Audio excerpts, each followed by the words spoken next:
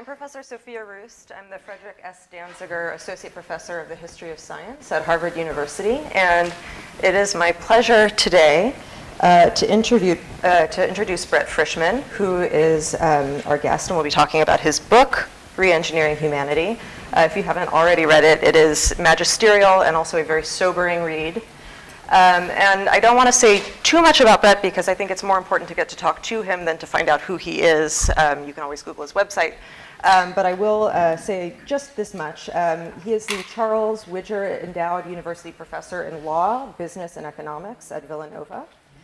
He is also an affiliated scholar of the Center for Internet and Society at Stanford Law School and a trustee of the Nexus Center for Internet and Society at Politecnico di Torino, as well as the Microsoft Visiting Professor recently of Information and Technology Policy at Princeton University's Center for Information and Technology Policy.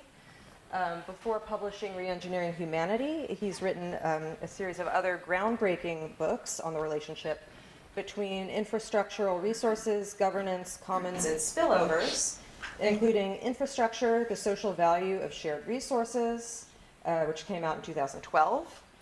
Governing Knowledge Commons, which was co-authored with Michael Madison and Catherine Strandberg, and Governing Medical Knowledge Commons with the same co-authors, which was in 2017. And I just found out also that Professor Frischmann has an undergraduate degree in astrophysics and a master's degree in Earth Systems Engineering. So he is an expert in pretty much everything. But today he's going to be talking to us about the future of humanity for about 20 minutes, 25 minutes, and then we'll move into a Q&A. So 20 minutes, future of humanity. Let's go. Yeah. All right, let's do it. Welcome, everyone. It's a real pleasure to be back here at in this room. Back in 2012, I came to talk about the infrastructure book.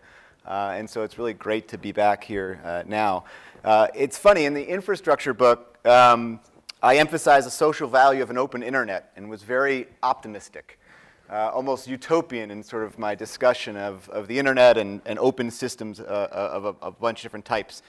I've spent the past 6 years working on Re-Engineering Humanity, a book that's maybe a little more pessimistic about the digital networked world we've built and are building. I decided to throw the Governing Knowledge Commons book up there on the slide as well, in part because now more than ever we need trusted governance of knowledge, of intelligence-generating systems, of all sorts of different things. And so we need to better understand how commons governance can and does often, though not always, work. But before I dig into Re-Engineering Humanity, I wanted to tell a personal story. So a few years ago, my first grader came home after school, very, very excited. He says, Dad, I won. I've been picked. I get a new watch. And I said, that's great. What happened? And then he rattled off something about being the kid in his class who got selected to wear a new watch for gym class. And so then a few days later, I received this. I know there's a lot of text, but this is the letter I received from the school. And I want you to think about what your reaction to this would be. Mine was atypical, at least in my community. When I read the letter, I went ballistic. I started tearing out the hair, and now I don't have as much. Initially, I wondered about various privacy issues, the who, what, where, when, and why, with regard to the collection, sharing, use, and storage of data about kids. The letter didn't even vaguely suggest parents or their children could opt out, much less that consent was required. But of course, even if it did, it couldn't have been informed consent because there were so many questions left unanswered. So I read the letter again, and this is really what I really got stuck on. Bath time and bedtime surveillance. The letter made me think of one of those Nigerian bank scam emails that goes straight into my spam folder. Such trickery, I thought. I remembered how my son had come home so excited, the smile on his face, the joy in his voice were unforgettable. It was worse than an email scam. They'd worked him deeply. He was incredibly happy to have been selected to be part of this new fitness program, to be a leader. How could a parent be not equally excited? Most were. I wasn't. I contacted, after talking with him at length about it, I contacted someone at the PTA. I spoke with the supervisor of health. I wrote a letter to the school superintendent. I had meetings with the general counsel for the school district. What caught people's attention, I think, most was a line from a letter I had sent. It said something like this: I have serious concerns about this program and worry the school district hasn't fully considered the implications of its child surveillance program. Whoa, whoa, child surveillance. No one had called it that. All of a sudden, creepiness of bath time and bedtime surveillance sunk in, and quite naturally it triggered the conventional set of privacy concerns. So using the word surveillance generated a visceral reaction. At least it was effective in getting people to stop and think. No one had really seemed to do so up to that point for a number of pretty obvious reasons. The program, like so many being adopted across the country in various school districts, is well-intentioned. It's aimed at a real problem, obesity and a lack of fitness. Right? It's financed in an age of incredibly limited and still shrinking budgets. The Department of Education had a PEP grant to support the program. It's elevated by the promise that accompanies all new technologies. Right? People trust the school district and they love their new technologies. The program presents substantial upside with little or no apparent downside. It's an easy cost-benefit analysis. For most people, it seems like a rare win-win-win scenario. After my intervention, I have to admit, very little changed. Better disclosure, informed consent would apparently fix everything. In my view, this shows why conventional privacy concerns fall woefully short. The most pernicious aspect of the program was not the 24/7 data collection, nor was it the lack of informed consent. Both of those things matter. Don't misinterpret. Those things are really important. But the deeper concerns I have with the program is the unexamined technosocial engineering of children. It appears no one thought about how the program shapes the beliefs and preferences of a generation of children to accept without question 24/7 bodily surveillance that collects and reports data to others. We should expect creep, both within the schools and outside the schools. Surveillance creep can take many forms, right? It can be gradual expansion of surveillance from one context to another, from the schools to the home to the playground, right? Or it can be the gradual expansion of the types of data collected in a particular context. Or it can be the gradual expansion in the use of the data, or in the third parties that gain access to the data.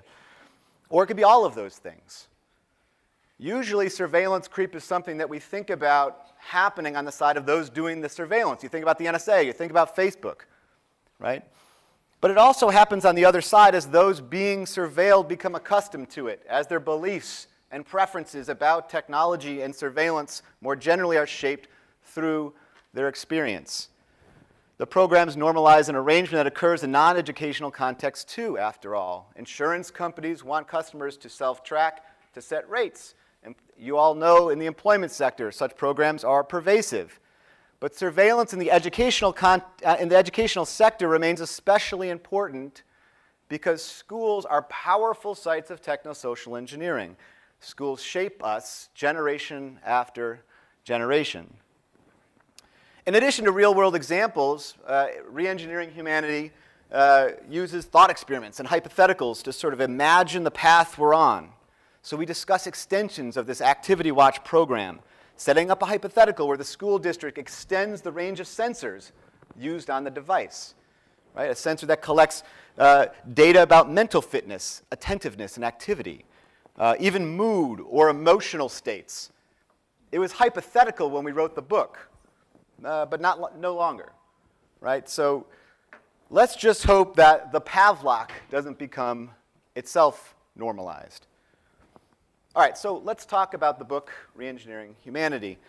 I know this. I love the cover. It's a sculpture from an artist in Copenhagen named The Zinker, and it has a science fiction feel to it, right? So many times science fiction stories pit humans against machines. Sometimes the machines are tools of powerful humans that oppress everyone else. Sometimes the machines become sentient oppressors. Often, humans unwittingly sow the seeds of their own destruction by madly rushing down a technological path, attracted by the siren's call of efficiency, optimization, perfection, only to learn too late that along the way they've lost their humanity. So what if we were rushing down such a path? Would we know? Would we recognize what's happening? Would we be able to distinguish reality from science fiction? So re-engineering humanity is not science fiction. If you're interested in science fiction, I do have a novel coming out soon that explores these issues. It's called Shepard's Drone. But back to re-engineering humanity before the picture was taken. Techno-social engineering of humans exists on an unprecedented scale and scope. It's only growing more pervasive as we embed network sensors in our public and private spaces, our devices, our clothing, and ourselves. So here are the central themes of the book. When does technology diminish our humanity? When and how do humans become predictable and programmable? Can we detect what is happening? Will we be able to evaluate it? What about being human matters? This is our table of contents. We cover a lot of ground, and today I'm only going to highlight a few of the key ideas. But in the Q&A that follows, and I'm even around most of the afternoon, if people want to talk about anything else, let's do that. But here's the plan. I'm going to focus on a few familiar examples of techno-social engineering of humans. I understand this is a bit of academic jargon. We're going to try to make it real with some examples. And then we'll talk about humanity's techno-social dilemma and the framework that we develop in the book that uses reverse Turing tests. All right, so let's start with contracts, something I think you're probably all pretty familiar with. But have you ever thought of electronic contracts as tools for engineering humans? Probably not. It's the 4th chapter of the book. Contract law shapes the transactional environments where people formulate legally respected and binding commitments and relationships. In general, contract law greatly enhances individual and group autonomy, as well as our ability to relate to each other and to cooperate. These are contract law's core normative foundations. And yet contracting practices have changed dramatically over the past half-century to accommodate changes in economic, technological, political systems. And it may be more liberating for some than for others. For many, it's an impressive form of social control. The current scale and scope of private ordering via written boilerplate contract is unprecedented. Consider a few hypotheticals about, or hypotheses about the number of written contracts the average person enters into during their lifetime. First, the number has exponentially increased over the past half-century. Second, the rate of meaningful participation in negotiating to terms has steadily decreased, and in many areas disappeared altogether. Third, the number of written contracts concerning completely mundane affairs has increased dramatically. And by mundane affairs, I just mean ordinary, everyday affairs for which a written contract would be cost prohibitive, inefficient, and downright silly in the absence of cheap digital boilerplate. How many written contracts have you entered into in your lifetime? Think about it. If I'd asked this question in the past, the answer would be an order, if not orders, of magnitude less. And yet, the funny thing is, if I ask this question in the near future, people may find the question odd or just downright weird, right? Because the idea of distinct, identifiable contracts may be at odds with the experience of completely seamless contractual governance. And of course, this raises an interesting theoretical question. Freedom of contract requires the correlative freedom from contract.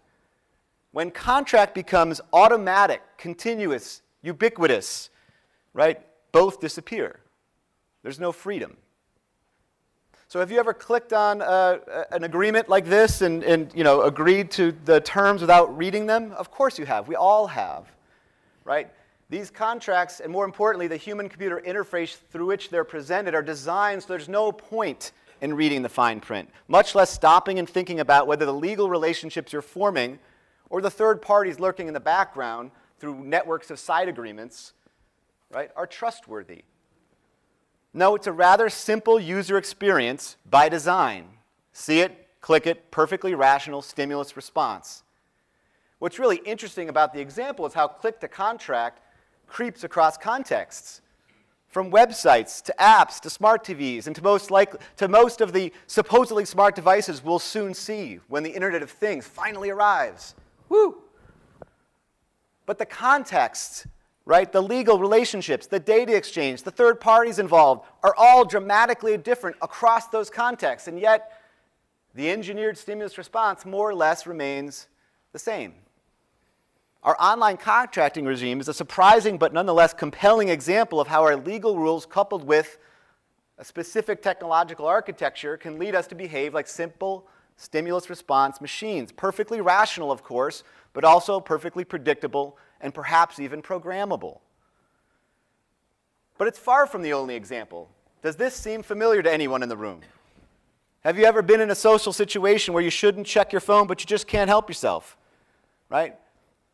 There's nothing worse than when a family member, friend, or colleague sits down for a meal and they plop their smartphone down on the table, right? Sherry Turkle's written about this extensively, right? And when you think about social media, have you ever found yourself habitually using superficial expressions like retweet, heart, instead of formulating thoughtful responses? We all have. Social media platforms are optimized to get users to communicate in a particular way. The platforms benefit, they profit from a style of communication, which in doublespeak is called engagement. The techno-social engineering on social media platforms isn't fully responsible for our fake news or our reality jamming problems, but they play a significant role. People aren't just lazy or stupid for believing fake news. That means a weird form of victim blaming, and it's a distraction. The platforms are designed to discourage critical thinking, deliberation, or just leaving the platform, all in the favor of a cheap form or a shallow form of engagement. Beyond how we think and how we relate to each other, some social media platforms have experimented with engineering human emotions, right? So you may be familiar with this paper, which presented experimental evidence of a massive scale emotional contagion through social networks. We can talk about the details in Q&A, but suffice it to say, a firestorm developed and then quickly died out. Most folks were concerned with process, right? Was there informed consent? Was there proper IRB oversight? Not me. I was concerned with the tool being tested. We dig into these and many other examples that reveal how powerful techno-social engineering is occurring everywhere. It reconfigures our lived-in environments from the workplace. Oop, I'm behind. There we go. Oh, I'm going the wrong direction. From the workplace to the home, right? And one extreme scenario that's worth considering is whether the smart programming of the future will require us to accept automatically the shots that algorithms call. It's just a simple extension of the click-to-contract script. So back in March, the New York Times and The Guardian and other major newspapers broke the Cambridge Analytica story. I'm sure you're familiar with it, but just in case you're not, Cambridge Analytica is a political data firm hired by President Trump's 2016 election campaign and many others in other contexts. It gained access to private information from more than 50 million Facebook users. The firm offered tools that allegedly could identify the personalities of voters and influence their behavior, right? Many folks accuse Cambridge Analytica of theft. They stole the data. That's not right.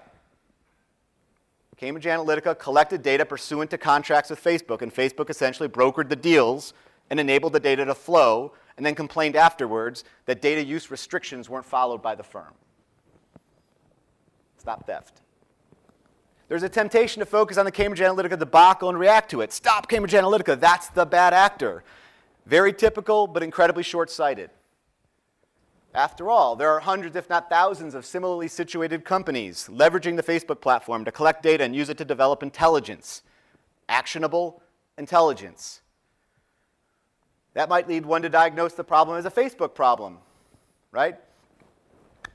We should regulate Facebook, or we should somehow get Facebook to regulate itself better.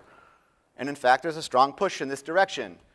And then others say, wait, we should just boycott Facebook, just delete Facebook. This movement may make sense for some, but not for most, at least not now, given that billions of people around the world use Facebook daily to socialize, maintain their connections, organize groups, produce a whole lot of social value. We need better alternatives first. The possibility that Cambridge Analytica engineered beliefs and votes through its use of Facebook data may be scary, but bear in mind, Cambridge Analytica and Facebook are just symptomatic of our diseased techno-social environment. Facebook is just one of many big tech companies on the internet. We could talk about Google or Amazon or eBay or any number of other large companies, but of course we could also talk about thousands of smaller ones too. All pursuing the same basic objectives, marching us down the same path. Digital network technologies are re-engineering the planet, our social systems, and ourselves. We need to think differently at a different scale.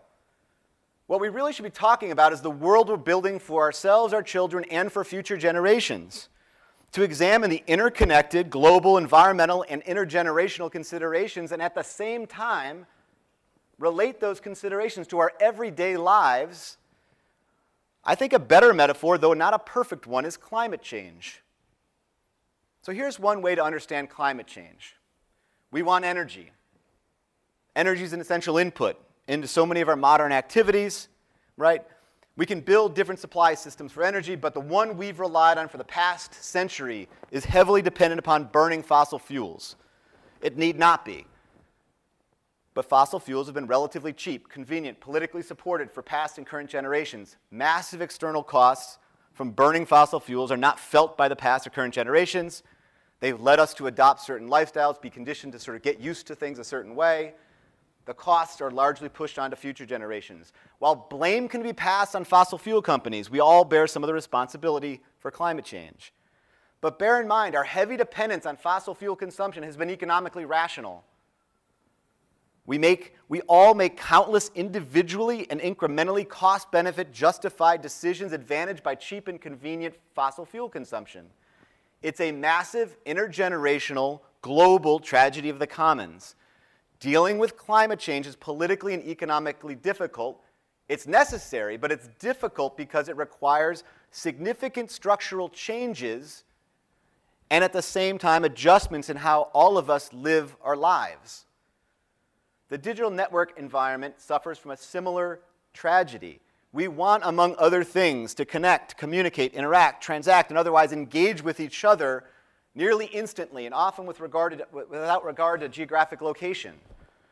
Right? Digital network technology, like energy, is an essential input into many of our modern activities that generate incredible amounts of social value.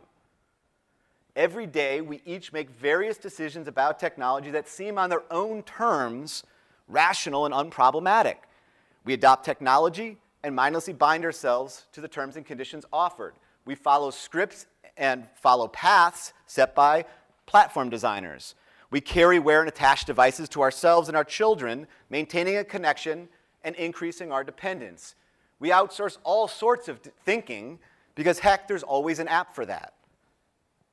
Each decision may be cost-benefit justified, and yet the net effect on who we are and the lives we're capable of leading may be unjustifiable. Nothing less than our humanity is at stake. We risk being engineered to behave like predictable and programmable people. But it's too easy to blame the companies that treat us like programmable objects through their hyper-personalized technologies attuned to our personal histories, present behaviors and feelings, and predicted futures. They absolutely bear some responsibility, but so do all of us. I think the Activity Watch story I opened with illustrates why. Climate change threatens our planet. Always-on technosocial engineering threatens our humanity. But you still are probably wondering, what is this humanity he's speaking of? I have to admit, Evan and I struggled with this for years. Many people complain that technology is dehumanized. It's difficult to know when a line's been crossed, when the social engineering's gone too far, when something meaningful has been lost. Do we know when technology replaces or diminishes our humanity? Can we detect when it happens? To answer those questions, we'd have to know what humanity is, what makes us human in the first place. And that turns out to be an incredibly difficult question that's been debated for millennia without resolution. So it's not surprising. There's no reliable method for identifying and evaluating technological impacts on our humanity. As an attempt to move beyond the impasse, Evan and I developed an interdisciplinary method that draws from the humanities, social sciences, and computational sciences. And the idea is to examine and assess the relationships between humans and technologies that we develop and use, building off of the Turing test. So what we do is we try to radically repurpose the Turing test. Turing asked whether machines can think. He thought his test examined the human side, or the machine side of the line between humans and machines, and gave rise to the fields of artificial intelligence and machine learning. So if you're thinking about, you might think about Watson as sort of an example of what's going on that side of the line. We examine the human side of the line. right? We use machines as a baseline and ask when and how humans behave in a machine-like manner. So we're more interested in how the Watson environment affects humans within it than we are interested in Watson. Maybe tablets will replace waiters. That's an important thing. It matters. It's not what we care about in this book, right? We're more interested in how tablets shape human conversations and relationships at restaurants, right? So we begin with different types of intelligence. Okay? Again, sort of some kinds of intelligence are important to being human, others are not. But all of these tests could be used plausibly to distinguish humans from machines, using machines as a baseline. But there's more to humanity than our intelligence. So we extend the method to different capabilities, the capacity to relate to each other, as well as things like free will and autonomy. The tests are plausible tests to employ, but more importantly, the test serves as conceptual tools that enable us to consider what makes us human and how our humanity is reflected in and by the technology we adopt and use. So we spend some time developing our idea about the difference between what it is to be human and what matters about being human. And it's up on the slide right here, right? So there's lots of things you could focus on what it is to be human. We focus on what meaningfully distinguishes Homo sapiens is our capability to imagine, conceptualize, and engineer our environment and ourselves. What matters about being human is how we exercise this power over generations to collectively produce, cultivate, and sustain shared normative conceptions of humanity, right? Our focus on the Turing approach leads us to focus on human capabilities that are essential to human flourishing. Not all of them. We don't know exactly how to prioritize all of them. We sort of defend a form of pluralism. But my point is that across generations, human civilizations, each generation inevitably answers these questions, right? By developing and sharing normative conceptions of what matters about being human. This is the humanity that we've suggested is potentially at risk and of degradation and even destruction. And so a world where engineered determinism governs, right, is a world where fully predictable and programmable people perform rather than live their lives. And not everyone agrees with us on this. And there's a discussion of our differences with Peter Singer on this at the end of the book. But we think such a world would be tragic. If given the opportunity to build this world like that in a thought experiment, we would decline to build it. Peter Singer suggests that he would, so long as it delivered the happiness at the end of the day, right? To us, it's not that humans in this world would no longer be human, right? Human beings would still be Homo sapiens, but much of what matters about being human would be lost. And so I think that's probably about my time. And we can turn to Q&A. Thank you very much. We do have a website. We're writing shorter essays to try to get some of the ideas out to a more accessible and broader audience.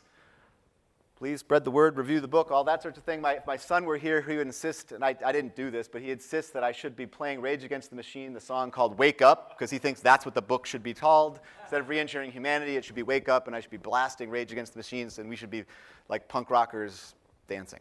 But I'll stop there.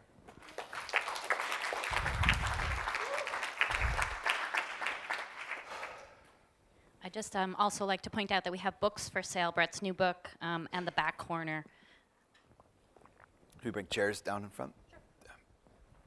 Well, now that the scales have fallen from our eyes, I realize that I neglected to mention at the beginning that if you choose to tweet, you can be tweeting this discussion at BKC Harvard, or you can opt out of that if you so choose.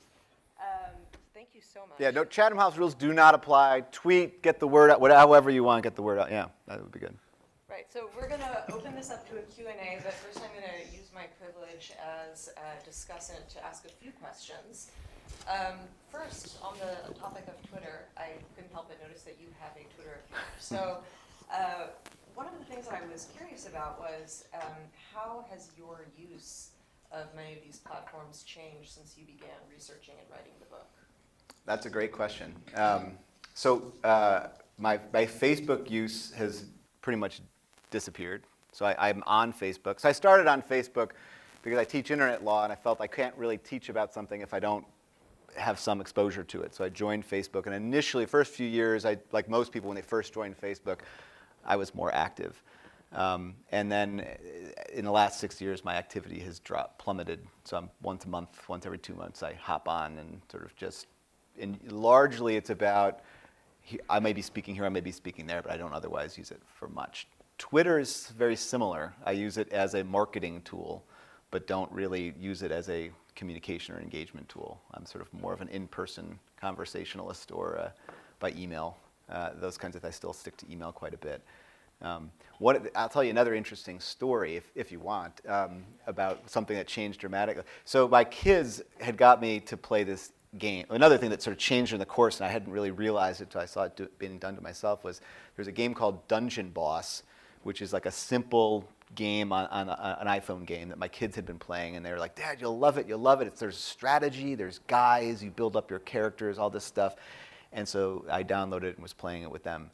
And then they stopped playing it, and I kept playing it, and I kept playing it, and I kept playing it. And after a while, after maybe 8 months of playing it, I decided to stop because my kids, I heard them talking in the other room, and my wife had said something like, "Where's Dad?" And they're like, "I don't know, he's probably playing Dungeon Boss." And I said, "Oh my gosh, I'm addicted." I basically was addicted to playing the game, just this simple, time-consuming game. Whenever there was a free moment, I'll just hop on and play. And so I had the realization, this was midstream writing the book too, where I was just like, oh my gosh, like I'm doing exactly what I'm writing about. I got to stop. And right. So that actually leads to my second question, which is about what you refer to as the freedom to opt out or to be off. Mm-hmm. And it seems to me, I understand why that solution is desirable or promising, but I also was thinking about who gets to have the freedom to be off, and are there cases in which that is in itself a privilege because there are people whose livelihoods or well-being depend on using these technologies? So on the flip side of that, I was curious whether you could say a little bit about whether there are ways that some of these concerns could be curbed on the design side or from a regulatory standpoint. You talk a lot about contract law, but I'm curious, could you imagine, for example, requiring that Google become something that would function more like a national resource, not be privatized, not be part of the free market to the extent that you believe such a thing exists, and instead be treated as more of like a public service? Yeah, so I do think when we're thinking about alternatives, right, so my point about deleting Facebook's not really a viable solution until you have an alternative. At the end of the book, we talk a bit about thinking differently about institutions. Mm-hmm. And one of the examples, so a number of years ago, I wrote a paper for the BBC about thinking about how the BBC in many ways was a form of infrastructure pursuant to the theory in that first book. And in the course of writing that paper, at the very end of it, I made a suggestion to them, like, hey, have you ever thought about sort of extending some of your existing resources, because they're governed a very particular way. They're highly trusted. 95% of the population in the UK sort of tunes in regularly. And there's a very, very high degree of trust in both their content, but also in terms of the way they run their infrastructure. Says, have you ever thought about creating a social media, an alternative social media where you could plausibly say, we won't surveil you, we won't sell anything, we won't sell you to anyone else, because we're not in the business of making money that way. We have a license fee. So we talk about this at the end of the book, of thinking about what kinds of alternative institutions you could create, that governments could create, that we could have more trust in. And so I think there needs to be lots of consideration about alternative models. And so the BBC, it may not be the BBC, but it's something like the BBC, some other model that's governed in a way that it's not reliant on either profit or on government, or sort of returning to the government for funding on a regular basis. So that's one idea.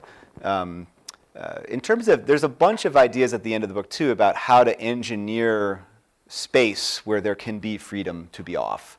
Right, so even if you think about net neutrality style, like if you think about open internet and what net neutrality is about, I would say, and I have argued this for years, that network neutrality or open internet is really about the governance of intelligence. Infrastructure, how smart should the internet communications infrastructure be? Right? There's certain kind of intelligence when you know who's doing what with packets that you're transporting. And the question is, how can you use that intelligence in particular ways?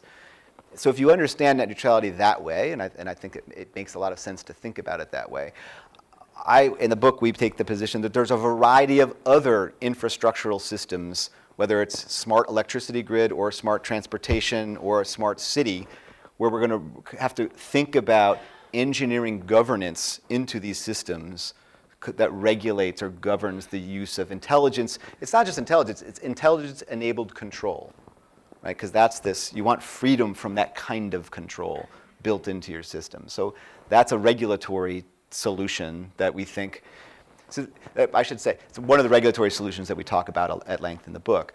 The reason I gave you the humanities techno-social dilemmas analogous to climate change bit in this very short talk, I had to choose what to say. The reason I gave it is to make it clear that the problems we're facing are not one single problem. It's not engineered addiction or surveillance capitalism or privacy, or it's a whole host of micro, meso, macro level connected problems. It's a wicked problem just like climate change is. There's not one single solution. You need solutions, some of which are regulatory, some of which are that operate at the macro level, and some of them are very micro. It's just individuals making decisions for themselves and their families and in communities, and schools need to sort of be more engaged, and that's more of a bottom-up micro level. And so it's going to actually deal with, think about the world we're building in the way that I'm suggesting. You have to sort of see it and see the kinds of solutions as being interconnected with one another. Yep. Okay, well, I have a lot of other questions, including what you mean by both humanity and intelligence, but I will hold off on those so that people in the room can pose questions as well. When you ask a question, I ask that you keep it brief and make sure that there's a question mark at the end of your question. Yes, would you like to begin? Hi, thanks. In the beginning, you talked about predicting mood. And as a note, there's no predicting mood. It's detecting post hoc what people self-report their mood to be. So I'm wondering are you taking these claims at face value about how much we can engineer determinism, or do you allow for these claims to maybe be acting without actually being true? That's a good question. So the claims being made in the literature about what people what's being done. Yeah, it's a good question. So it's like with Cambridge Analytica. The reason I was very careful to say they allegedly could identify personalities and use it to shape outcomes. Whether or not they were effective at it, whether or not same thing with the emotional contagion experiment, right? Allegedly, it's a massive scale emotional contagion that was statistically significant, but then there's a whole bunch of debate that ensues about did they actually show it? Were they actually successful in doing it? The point we end up emphasizing is trying to be as careful as we can. I may have been not as careful as I should when I mentioned mood in particular.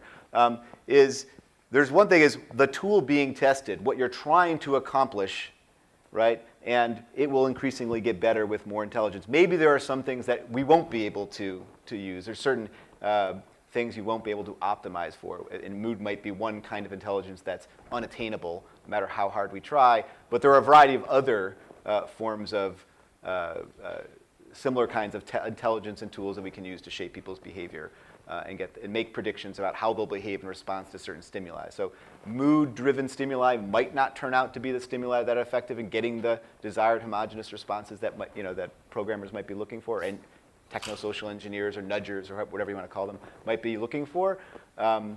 In writing the book, we tried to be very careful about allegedly this is what they're trying to do. But then sort of that's the difficulty about being an honest futurist, because I don't consider myself a futurist at all, but we're trying to assess where we are and where we're going as honestly as we can. And so you're constantly dealing with exactly what you put your finger on, which is here's the state of the art now, here's where the direction people are heading or trying to head, and then how do we evaluate those steps? I hope that's responsive. Hi, thank you so much for your talk. This is really interesting. I look forward to reading the book.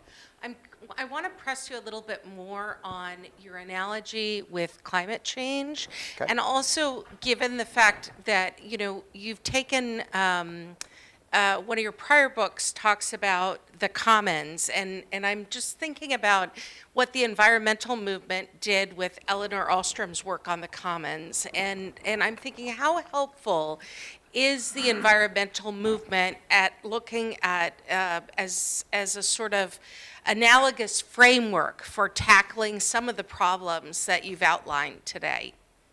That's another great question. I think it's very helpful. I mean, so I think it's helpful in two different ways at least, right? So, and maybe three.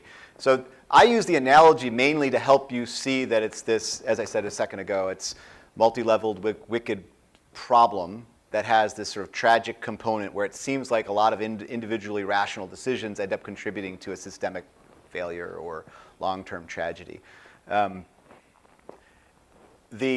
I think the connection to be made with the commons is twofold, right? So one is the political movement piece, which you suggested. We do at the very end of the book also suggest thinking about environmental humanism, because we're constantly reconstructing both the built environment and ourselves. So thinking about who we are as human beings requires us to think about the environment we're building.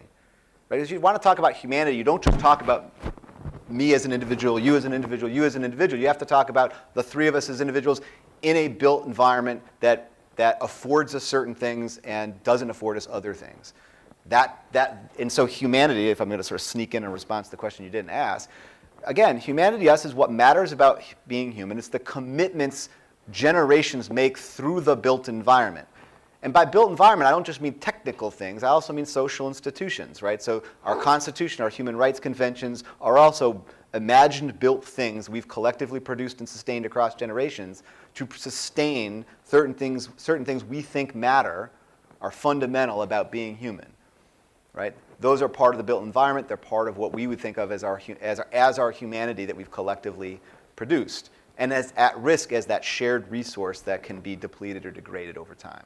The other one, I'll just be quick because there's other questions, is the other thing that the reference to Ostrom does, and I'm writing something on this now but I'm right. So is the Ostrom Commons world, which we do with Knowledge Commons as well, provides a systematic approach for doing social science to study how institutional governance works in different contexts. So we can learn. So we should be studying and trying to understand how to build trusted governance systems, and the commons in both the environmental, but we also have lots of knowledge commons. We have lots of commons governance, management of lots of shared resources.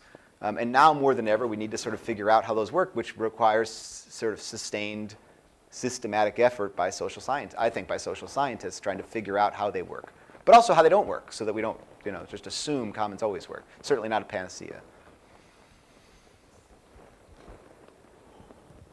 Hi, thanks very much for your talk. I was wondering about the contracts. And can you talk a little about enforceability? Because it's this whole world of contracts has radically changed, but I'm not sure the rubber's ever really hit the road in terms of looking at what this actually looks like. And I'm wondering if courts have pushed back at all, and if also those contracts are so all over the place and so complicated and include other contracts that are online that can change over time. And like, if you actually try and enforce them, how does that really work? Or have there been real tests of that? Okay, yeah, so I'll just be quick on that. So for the most part, is the click to contract interface, if you click an I agree button, and as long as there's notice that there are terms that then courts have found them enforceable. At least a contract has been formed, and then whether it's enforceable, certain terms may be unenforceable because they're unconscionable, which is sort of a legal term for, they're substantively unfair or something. But to fight it that far is not where you end up really want to be going, right? So you want to sort of have it not be, so you don't necessarily want to go all the way down the road where you're trying to enforce it in court. For the most part, clicking on an agree button with notice of terms is sufficient. Courts have held repeatedly to form a contract. But do people ever get pushback when you start actually enforcing them more? I mean, what I'm wondering is you have this regime of sort of this seamless contract world, and I'm wondering if they kind of all conflict with each other and don't overlap nicely, and I'm wondering how that has, if you could really get down to that eventually, basically, or if there's... I think have you read take a look at a bunch of the contracts. They don't all conflict all that much, right? They basically, many of the contracts have very similar, right? They've evolved to have very similar sets of terms across different service providers. So it's not like there's lots of conflict among the different contracts. The point is that we as users or customers don't often have a reason to sue for breach, and we often don't get sued on the basis of those contracts. We sort of more or less comply with the terms. They more or less comply with the terms. And if you get upset about information flowing to third parties in the background, there's no third-party beneficiary sort of rights on your part to sort of sue on those other contracts, and so there's not a whole lot of purchase for customers to fight back on with regard to those contracts. At least not yet. And there have been some recent courts that have sort of changed and sort of questioned about whether these contracts should be recognized as contracts, but it's not a whole lot. As long as there's notice that there are terms, you're more or less agreeing to be bound. Yeah, thanks. Thank you. Stephen Kay, visiting from the other Cambridge. I'd like to home in on the question of humanity and what it means to be human. And you brought up that it's both a normative and a descriptive notion. And of course, from a normative point of view, it's hugely contested. And as you know, what it means to be human at various times has meant being a man, or having property, being of a certain bloodline, and so forth. So it's hotly contested. At the same time, as a descriptive concept, it's of course enormously diverse. You know, different people have very different ideas of what it means to be human, of what humanity is, and so forth. So taking this contestation and this diversity, I have a worry about your worry. So your worry is that these new technologies are threatening what it means to be human, but my worry is that by defining a concept of humanity that's under threat, you are homogenizing something that is hotly contested and very diverse. Now, I know you allude to having thought about this and the plurality of these views, so I'd be very interested to hear a bit more about how you wrestle with this. Okay, good. So on the descriptive bit, the first part, what it means to be human, we don't have a whole lot. There is a lot of diversity, and we don't make any claims about that question.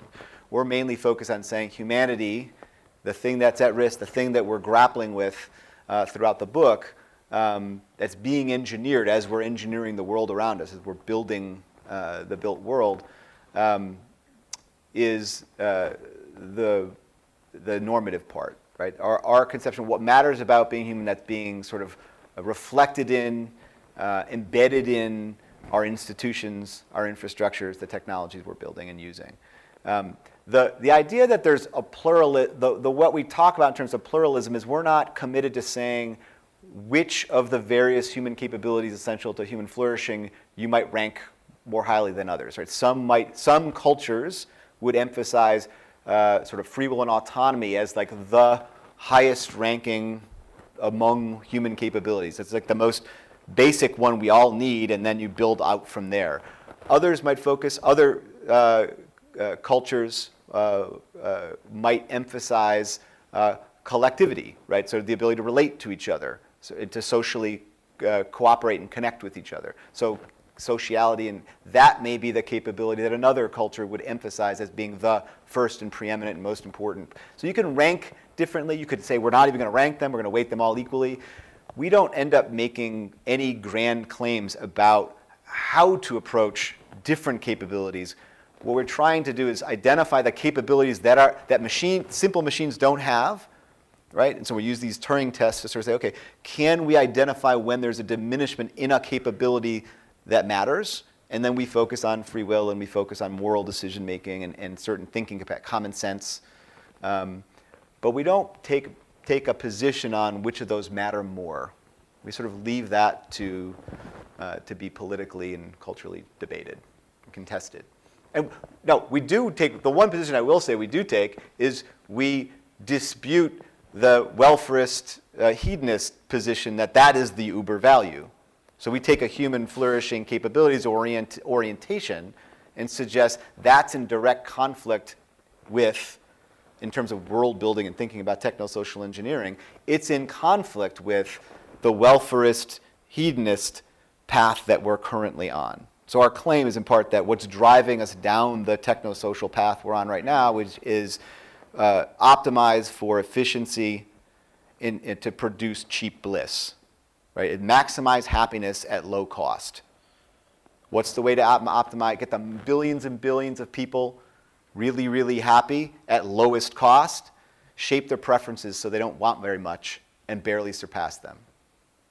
And that may be an attractive world if you want to maximize the amount of happiness you can engineer, but it doesn't look like a very good world to us from the perspective of human flourishing.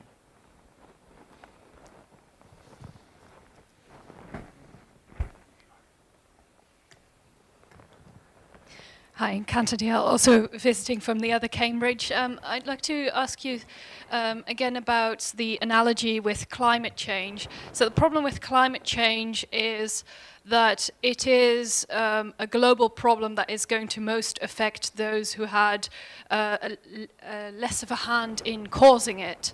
And I was wondering to what extent that also applies in this analogy with technology shaping different parts of humanity differently, and what the role is of that technology in shaping humanity for those who do not or cannot use it.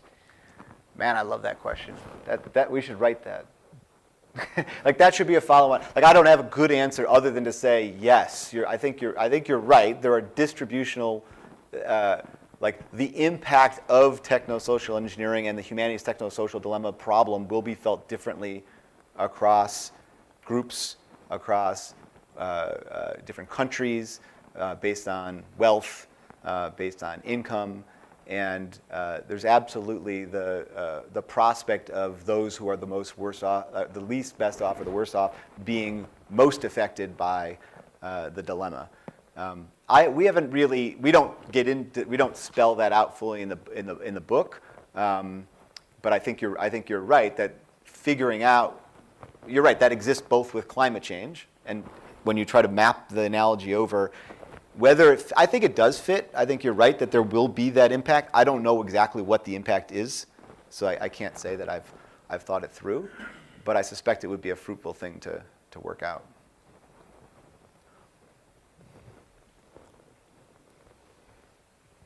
So how would you slot in this technological engineering of humanity against other things throughout history that have dehumanizing effects, dehumanizing institutions? So I think of something like the modern criminal justice system, which has massive effects on certain communities, but also institutions like slavery and prisons and sharecropping and all sorts of things that have similar, it seems to me, effects on humanity. How do I fit this into the same spectrum?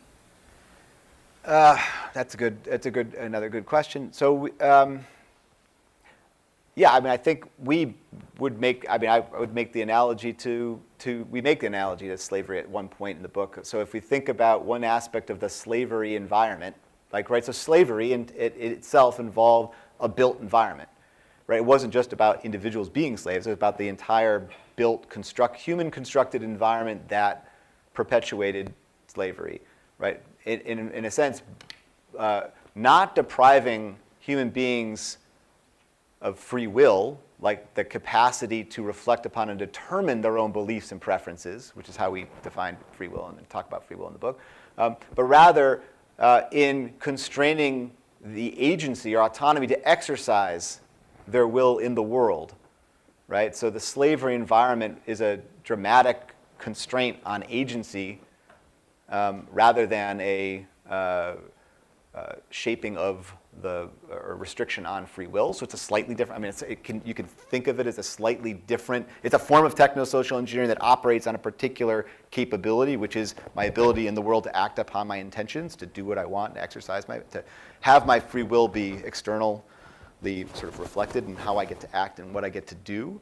But the part of the dilemma we're trying to spell out in the book is, not only is what your opportunities in life can be restricted and shaped and scripted, but also how you even think, how you formulate your beliefs, right? What it is you believe, what it is you want is also engineered, or at least subject to kind of pressure to be engineered.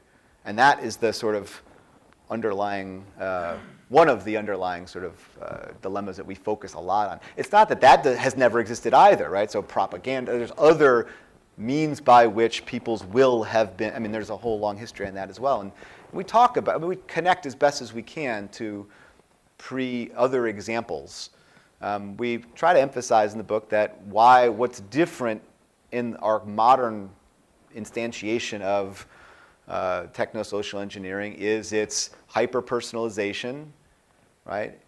It's powerful because it's hyper-personalized. The scale and scope in terms of how it operates on each individual in a very hyper-personalized way is a bit different than the institutions and built infrastructures that sustain slavery or the ones that sustain sort of the thought police idea or other things. Is that, yeah.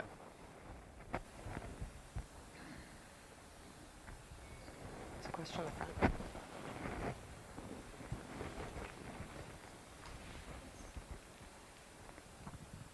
Hi. So I wanted to ask you about trust as a resource, and you gave the example of the BBC. Maybe that's like a trustworthy institution, and so has some resource to draw on to create trust. And I was thinking, I feel like we already have so much trust. Like, I put my information in so many places all of the time and check boxes all of the time, and I am skeptical of the system. I think about this, but then in my kind of lived experience, I'm extremely trusting of things. And there are sort of like analogies to, like, if I walked up to a box in the street that said, you know, put your passwords in here, like, I wouldn't do that. But if it's on my phone and it's something I found and I'm interested in, I sort of trust it. So I think something I'm curious about is, to what extent what is your relationship to trust as a resource or mistrust as a new resource, and kind of like what do you see ultimately as the kind of in terms of the behavior component of all of this? If we were to create the BBC communication platform, you know, I might not even want to use that because none of my friends are using it, or whatever that is, and so the trust component might be much less important than some other things about how I engage with technology. So I'm curious about how you see trust. Right. So that's a great question. So there's different ways to think about trust, and I'm almost tempted to. So we have in the Knowledge Commons series, we have a book we're working on, something called Governing Privacy Commons, and there's a big piece of that that's focused on trust. So I'm almost tempted to go down that route, but I'm gonna force myself not to. I think of trust, at least in the context of this techno-social engineering discussion, as related to sociality, our ability to relate to each other, right? So it's relational capital is one way to think about it. It's something that when you trust, you don't trust, you know, in and of you trust someone else or something else, right? You have a relationship with something that is trust, where you find that you can trust the other person, right? Or if it's a technology or a tool, we should always remember, anytime someone talks about AI or technology or tool, it's always a tool or technology that's built, owned, and managed by other humans. There's always humans on the other side, even if you're not thinking about them, right? So if you think you trust the technology, it means you're trusting the humans on the other side of the technology, right? So trust is something that's relational, and our ability to relate to each other, which is, in our view, is one of the core capabilities essential to being human that we sustain over time, right? That can be disrupted. That can be engineered, right? You can engineer fake trust. You can engineer trustworthy relationships that actually, I mean, you can engineer trust where that aren't worthy of trust, right? And much of what gets us to trust the technologies we interact with is sort of this engineered sense that, you know, I'm engaging with this one website. It seems trustworthy. I trust the brand, right? Or I trust, it's worked for me so far, right? It seems so simple, right? And yet you don't really know about the complex network of other relationships that your relationship with that first website is creating, right? Because that website has a network of side agreements and relationships with other parties. But you don't know who those other parties are, right? Your trust in that first party has led you to have trust in those other parties. It's been manufactured and engineered. Whether it's trust that is worthy of existence or whether it's actually a trustworthy relationship is often debatable, right? And that's the difficult, I think, one of the dilemmas that comes up is that our ability to relate to each other is being undermined by technosocial systems engineered to get us behave in a particular way, for profit, click this way, collect as much data as possible. A whole bunch of drivers, efficient, convenient, quick satiation, right? And the systems built to engineer those behaviors also, one side effect of them is that they manufacture a lot of trust that's illusory, or it's not worthy of trust, Right? There's relationships you have with lots of other entities. You may not even know that they exist that aren't trustworthy, but by your actions, you are acting as though you trust them. And you just, as you just put it, right? I trust lots of, I trust them. I have lots of trust, right? It's interesting that if I gave you an envelope and I said, just sign the outside of the envelope, we're going to enter a binding contract. And you said, well, what's in the inside of the envelope? I said, all the terms. In terms of how much money you're going to pay me. And I said, here, sign the outside of the envelope. Just sign it. You wouldn't sign it. But you're willing to click a button that says, I agree to enter into an agreement. Why is I clicking a button, I agree to enter into an agreement, any different than sign the outside of an envelope where there's a contract on the inside? Is there a substantive difference between those two things that leads you to believe one's more trustworthy than the other? Why is your behavior different? Why do we all click the button, but we wouldn't sign the outside of the envelope saying, hey, go ahead? We're running up against the limits of our time. I think we have maybe one or two more questions that we can fit in. Hi. Hi. I'm particularly interested, since we have a couple of friends from Cambridge here, in your thoughts on the European views of privacy and also the new Magna Carta for the internet that's been developed, because it seems to me that there are people out there who are, looking at the flags and saying, we need to step in, we need to intervene, we need to do something about this in a political way. Yep. So I know some of the folks who worked on it from Torino and some people from Nexus Center in Italy were working on the charter. We end the book. The last paragraph of the book talks about the GDPR as being, a potential, not game changer, but it's a potential wedge that can lead to change, because the GDPR not only empowers European citizens to decide whether or not to actually implement their own vision of privacy and to respect human dignity, and they have to actually have informed consent. But you could also withdraw consent, which I think is one of the interesting things that people haven't quite figured out how that's actually going to work. But I can consent to something, and to the giving up of some information in Europe if I'm a European citizen. I can say, you know what, I withdraw consent from your further processing of that information. That gives me some leverage. And so I think the GDPR, well, it's very early to sort of see how it's going to work out and what it's going to mean over here in the US and stuff. But it is a signal that, I think you were basically saying, which is it's a signal that people are starting to think about human dignity, various basic human rights conceptions of what matters about being human and how they're at risk. It does require, the one concern I often have with it is that it depends on people exercising, like being active and exercising their rights, right? And that means you have to have the preferences, the beliefs, the will that lead you to act. And people are often subject to lots of pressure not to act, right? Because it takes time, it takes effort. You've got to slow down and think about when it is that I want to withdraw my consent, or I'm going to say, no, I don't consent to this. Just giving someone the right to withdraw doesn't mean they'll actually exercise it. So we'll see how that plays out. But it is important. Are there any final questions? Thank you. So I'm interested in what your baseline is from which you might be assessing whether we are being dehumanized. So I was thinking in the context of, so we have a generation now of digital natives, but the generations before would have grown up on television, consuming 6 to 8 hours per day. These generations of people who were just basically spent all of their free time sitting in front of a screen, consuming messages that were highly normative about who the goodies are and the baddies and what a family looks like and so forth. And so I'm interested not in whether you think this technology is necessarily bad or worse, but whether you have a kind of conception of a baseline from which to judge whether this technology is making us worse than that generation, say, or whether you're looking at different bits of this technology and saying, well, these ones could be empowering and humanizing, and these ones could be dehumanizing, and if we tweak it like this, then we get a maximum, so forth. Yeah, that's it's a good question. It's hard to answer in part because I don't have the ideal conception of what a human, like, not only what a human is, but what matters about being human is like Frischman's version, and I'm going to tell you how, what that baseline is, and when we deviate from that, you're being dehumanized. I don't have it. That's partly our pluralist take on the thing that I mentioned before.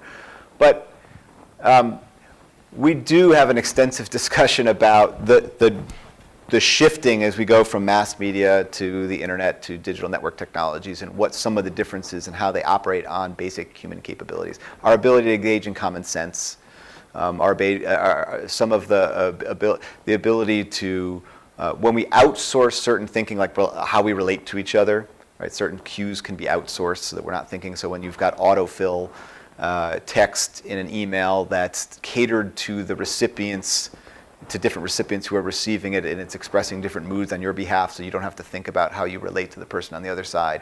Those things are operating on capabilities that matter. Whether they dehumanize, whether we say those things should be banned because they're dehumanizing, we don't quite go that far. My co-author's gone that far with facial recognition technology. He's been writing a bit about that in particular, because it's something that he will put in one side of an extreme.